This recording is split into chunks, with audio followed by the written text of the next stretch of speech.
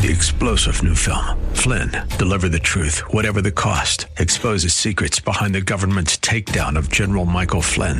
Flynn knew what the intel world had been up to. He ordered the first audit of the use of contractors. This set off alarm bells. He told the truth. He was the most dangerous person for Donald Trump to hire. They had to get rid of Flynn. Flynn, deliver the truth, whatever the cost. Available now. Watch it today. Go to salemnow.com. salemnow.com. You think you're righteous. You're very religious. Well, that's good. But what has that got to do with your salvation and the gospel? Join us and find out next here on Truth for Today.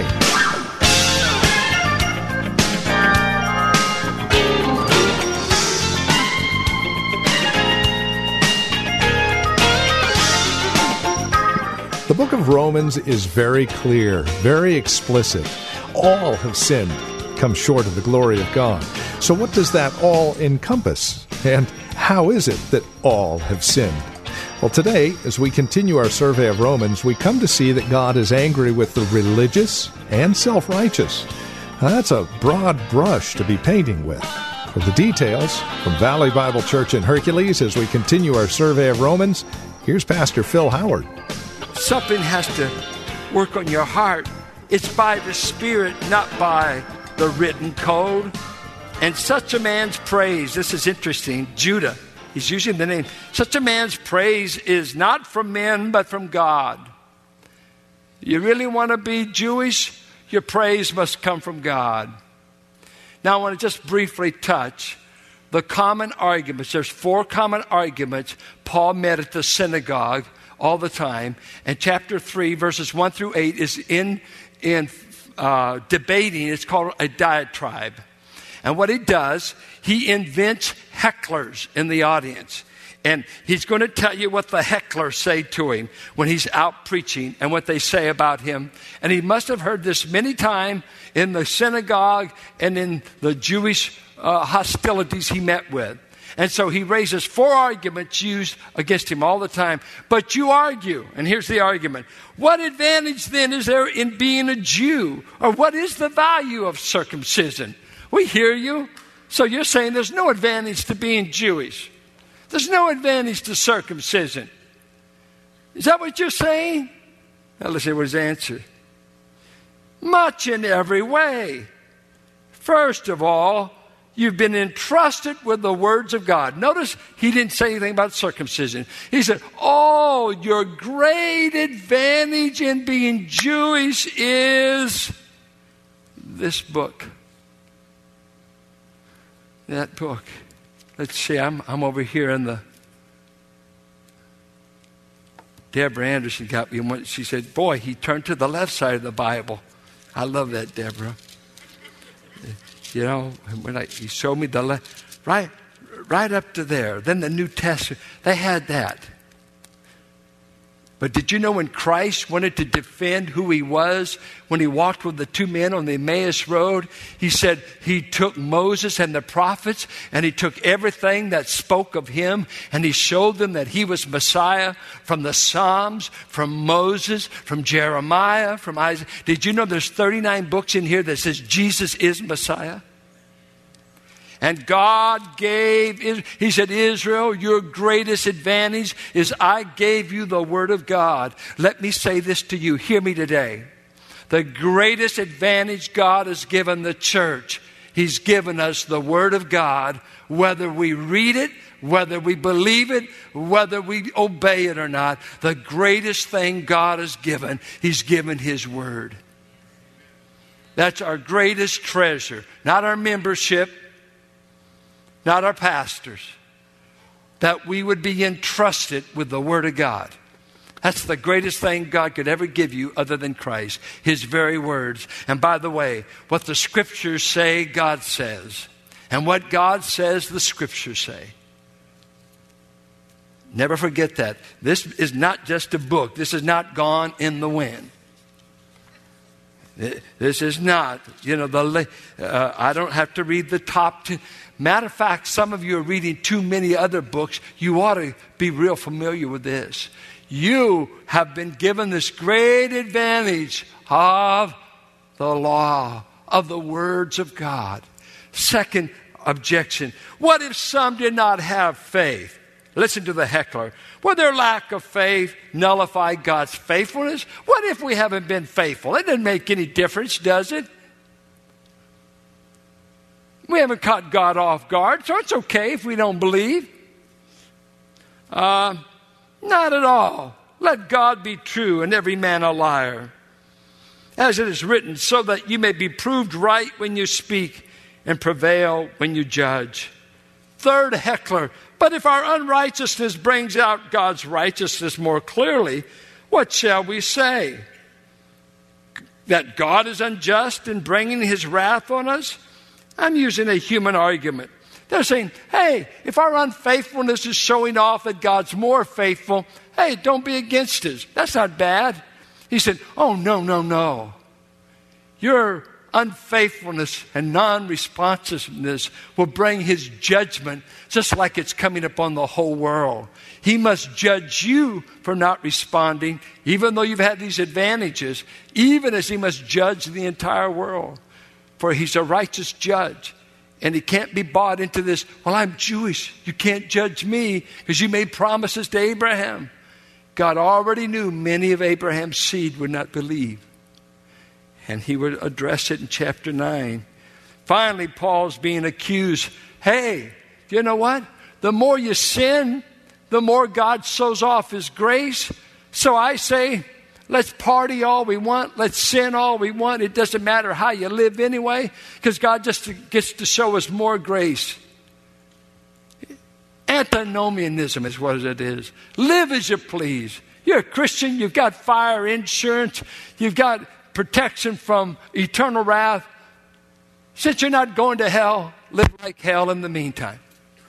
That's the idea. I can live any way I want because I've already been promised I won't go to hell. Paul says, we don't teach that. That's what we're falsely accused of. In chapter 6, he'll say, shall we continue to sin that grace may abound? God forbid. My theology will not tell you it's okay to sin. Let me move from the Jewish problem. And what if I read this way? Now, if you call yourself a Christian and you rely on all your Bible knowledge and you brag that you've got a relationship with God and you say you know God's will and you're superior because you got all this Bible and, you tell other people how to live. You're on the know. I want to ask you, do you commit adultery? Do you steal? How do you live? Oh, we know you belong to Valley, you belong to First, and you belong to Last, and you belong to Middle. And you got all the right labels. I am a Christian. I grew up in this group. I grew up in this label. A Catholic. I've been baptized. Oh, man. Yeah, we've already had. Yeah, I'm a baptized Catholic. You know I'm going to heaven. Don't ask me how I live or when's the last time I went, but I'm covered. How do you covered? Well, I was baptized. Or you say, I'm a member of a church. Why, isn't that wonderful? Today, it's easier to join the church than the why. Just pay your dues, and some of you aren't even paying your dues. That means nothing. Just shake a hand and you're in. You don't have to show up. You don't have to serve. You don't have to give. But I am a member. When he comes, he's going to look down on our rolls. All those people are covered. I'm afraid some of you aren't. You said you were saved. We hope you are. I ask, is God being blasphemed through the testimony of some so-called Christians? They say they know God. They say Jesus is wonderful. And they cuss as good as anybody else. They read as many Playboys as anybody else. They're as lazy as anybody on the job. They're stealing from their employer. Their divorce abounds in the church. We found naming Christ doesn't keep so-called Christians from getting a divorce. Immorality is as much in our youth group as it is in the culture by all the stuff I read, Barna, and just cross. I'm not particular. I don't know anything about this youth group right now, but I just cross the board. So don't come back. Who is it? I don't know. I don't want to know. Tell the youth pastors. But across the nation, morals are not affected. But man, we're loud on profession. A Christian nation. What a joke. Who's Christian? Who are you voting for? I get a migraine thinking of the choices. This is not a choice year. Who? Our next Christian president. Sometimes I wish they would just say they're a Buddhist. Then I could justify my anger more. But I hate it when they say, I'm a born-again Christian and I'm for abortion because every woman has a right to kill the baby whenever she wants. You know, it just doesn't make sense. Is God blasphemed by us? And then I think when we come to circumcision, today, for us, it's water baptism. I'm amazed it has some people, you're not even saved, especially there are groups that say you're not saved unless you're water baptized, or that it's everything. And of course, you can be baptized for your loved ones in certain religions. All the external marks mean nothing if God is not doing an inward work in your heart. Claim all the right churches. Some of you say, oh, I follow MacArthur.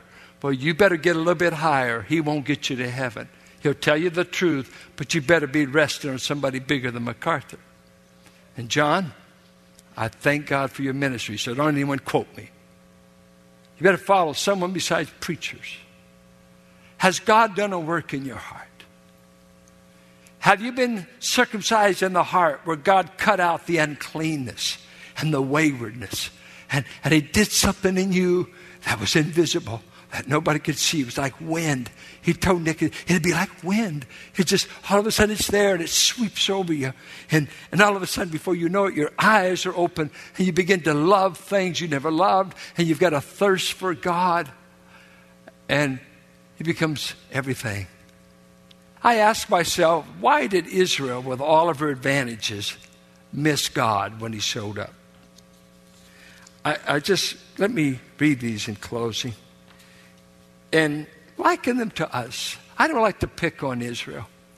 I weep over Israel because they stumbled. It enriched the Gentiles because God turned to us. But God is not done with Israel. I'm hoping to show you Epicenter. I was going to do it tonight. We're not meeting tonight because we're going the next 2 Sunday nights. We're going to be having concerts, and we want you to help bring your family and friends. But perhaps our first Sunday night that we meet in January, John Rosenberg, a converted Jew, has made this document that tells about the future of Israel and Russia's plan to invade Israel. Russia is planning to invade Israel, and they're going to do it with the help of Iran. So Israel is in for darker days than even the Holocaust, except for God's protection. Why did Israel ever move away from her advantages? 2, let me just give this. I think she replaced her faith with external religion.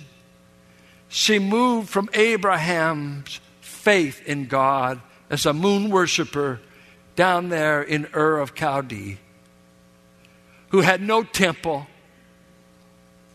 who had no rabbi, who had no priesthood, but God spoke to him, leave all your kindred and go to a land I show you.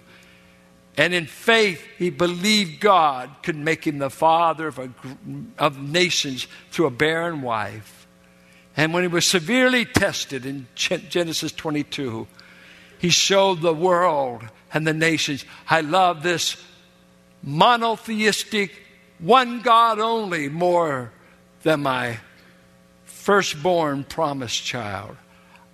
I'll sacrifice a son in a minute to please the God that I can't go to temple, There's no synagogue. There's no religion. Everything around me is Canaanite religion. Everything around me is Gentile pagans that hate God, don't know God, kill their children. But I have come to see the one and only God. And you, Isaac, you will die in a minute if God wants you. For I've come to know this God and love him from the inner man. Have you come to know this God? Or have you replaced God with a bunch of external, religious, little rabbit foots? And you show up for a few services, you take a communion, you've been baptized, and you take a membership class, but in your heart, nothing's ever been changed.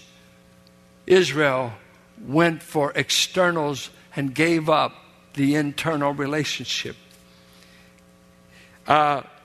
Israel did something that our young people fight with it all the time. They wanted to be like the pagans around them. They found God too exclusive, and he made you too weird. He wanted them to be holy and different. I talked to have a grandson in Kauai, and his father told me, we're talking about teenage rebellion. He said, you know what we have found out in the church over here? And he grew up, believe me, in youth culture. He knows all about it. He said, we find out the church kids are the ones that go the wildest in the teen years. They're raised by deacons maybe. They've been in church all their life. And about 13, 14, 15, they want to do everything that the fast crowd's doing. They want to do everything that's out there. Sex looks good. Pot looks good. That whole culture. So they go. He said, the greatest kids in our youth group that we have the least problems with are the kids that came out of broken homes, broken lives. Their veins are healing from the needle. They're getting out of bed with 15 chicks, but they were going to hell and somebody reached them, and now they've come and they said, I've tasted of all of that, and it never could give me peace. Jesus is the only thing that satisfies. But you see over here, a church kid say, boy, you know what? It must be a privilege to be a preacher's kid. Oh, no. They're more likely to go wild than somebody else's kid. Just the grace of God that he saves any of them. Deacons' kids. Kids grow up around church. All of a sudden, then they learn all the language. They know the songs. They know what time we get out. They know where to sit. They know all the church culture. They're just waiting to spring out there and do their sins, and they will. Unless an inner work of the Spirit goes on. And some of you parents, you need to start out real early telling your kid he's a sinner and quit telling them that they ought to get baptized. Forget baptism. Convince them they're a sinner in need of Christ and that attending this church won't save them. It's an advantage, but it's no immunity from judgment unless our work goes on in the heart. Israel wanted to trust visible resources instead of invisible. They wanted armies and kings that looked like the Gentiles. They went for syncretism instead of exclusivism. They wanted to blend. Can't we all just blend in together, have a little bit of this and a little bit of that religion and a little bit of that? And I think of Gideon, one of the biggest flops in the Old Testament. By the time God delivers the army, in Judges 8, he sets up his own little shrine to himself, hires a man to be his priest, because I'm going to worship like these pagans I just defeated. Insanity. I think of Hezekiah and Jehoshaphat when the Assyrian army surrounded them. They made fun and they said, "O king, don't try the religious stuff with us, because we've defeated every nation that has relied on their God. And don't dare let Isaiah come up here and tell you your God's any better than the rest." That night, God killed 185,000 Assyrian soldiers, and the captain of the battle went back to his home country where his sons killed him at the place of worship. God says, get this message. The God of Israel is no God to mess with. He's not like the gods of the Gentiles. He's the true and living God. He's powerful. And he can handle an Assyrian king that makes fun of him. Let me tell you right now, hear me. You've got all the resources you'll ever need to live like God wants you to in this world. You don't need any visible alliances. You don't need a rich man to support you. You don't need this relationship. You need God and His blessing. And when those resources are being pumped into your life, you'll have all the strength and all the protection you'll ever need for the rest of your life. Well, I would just close by saying, don't give up your advantages. You go to a Bible teaching church, and the Bible has fallen in the streets, and we're always being bombarded. Are we doing the latest? And we don't want to be an old folks' home. If it'll help my ministry to preach in Levi's, I love to wear Levi's. I'll be glad to do that. What do you need? A Levi dressed pastor or the Word of God? Do you love the Word of God? I assume you do. Somebody pays the rent here, and it's you. And I ask this. Are there any advantages to being Jewish? Are there any advantages to being Christian? Above everything, yes, God has spoken to us. And He said in 1 Corinthians 2, as I read it this morning, God has made us on the inside of divine secrets.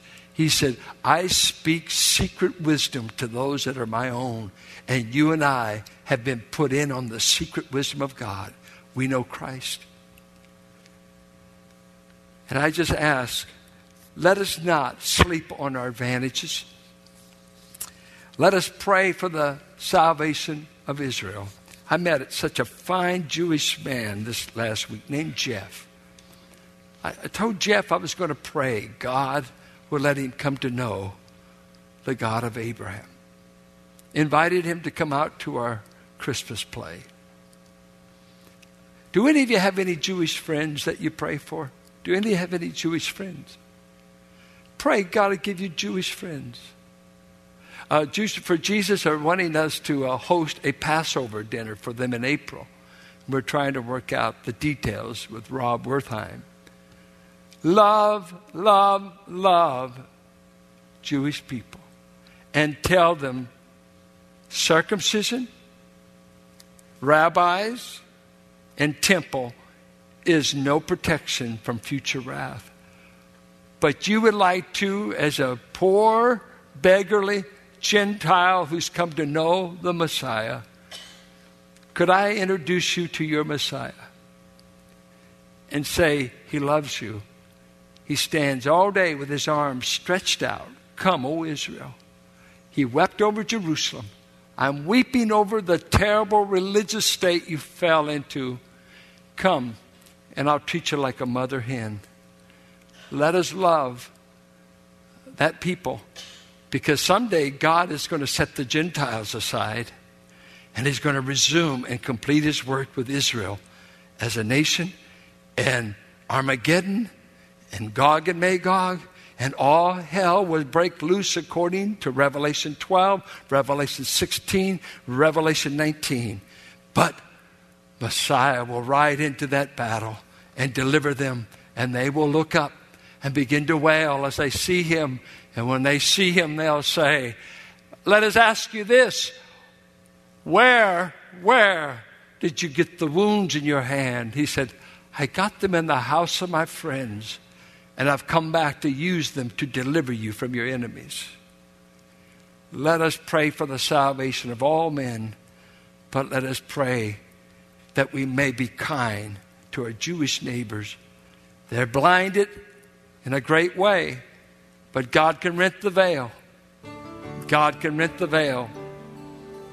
He has a remnant He's been saving according to the election of grace, just like He saved you and I. And this is Truth for Today with Pastor Phil Howard. Questions, comments about the program, as always, we would love to hear from you. You can reach out to us by visiting our website, truthfortodayradio.org, or by giving us a call, 855-833-9864. If you've got a question for Pastor Phil, you can use your smartphone. The voice memo app on that smartphone is a great way to reach out to us with your questions, praise reports, and comments. Simply record your question, who you are, where you're calling from, and then email it to us, tftquestions@valleybible.org. Again, that's tftquestions@valleybible.org. And again, as always, you'll find more information about Truth for Today at our website, truthfortodayradio.org, or by calling 855-833-9864. Now, Truth for Today is a listener-supported ministry. We have friends and family members who have come alongside to financially support the ministry to ensure that it continues on this radio station. Would you be a part of that family, that friendship? We'd love to hear from you. Reach out to us again. You can securely donate at truthfortodayradio.org or by calling 855-833-9864. And then come back and join us next time for another broadcast of Truth for Today with Pastor Phil Howard.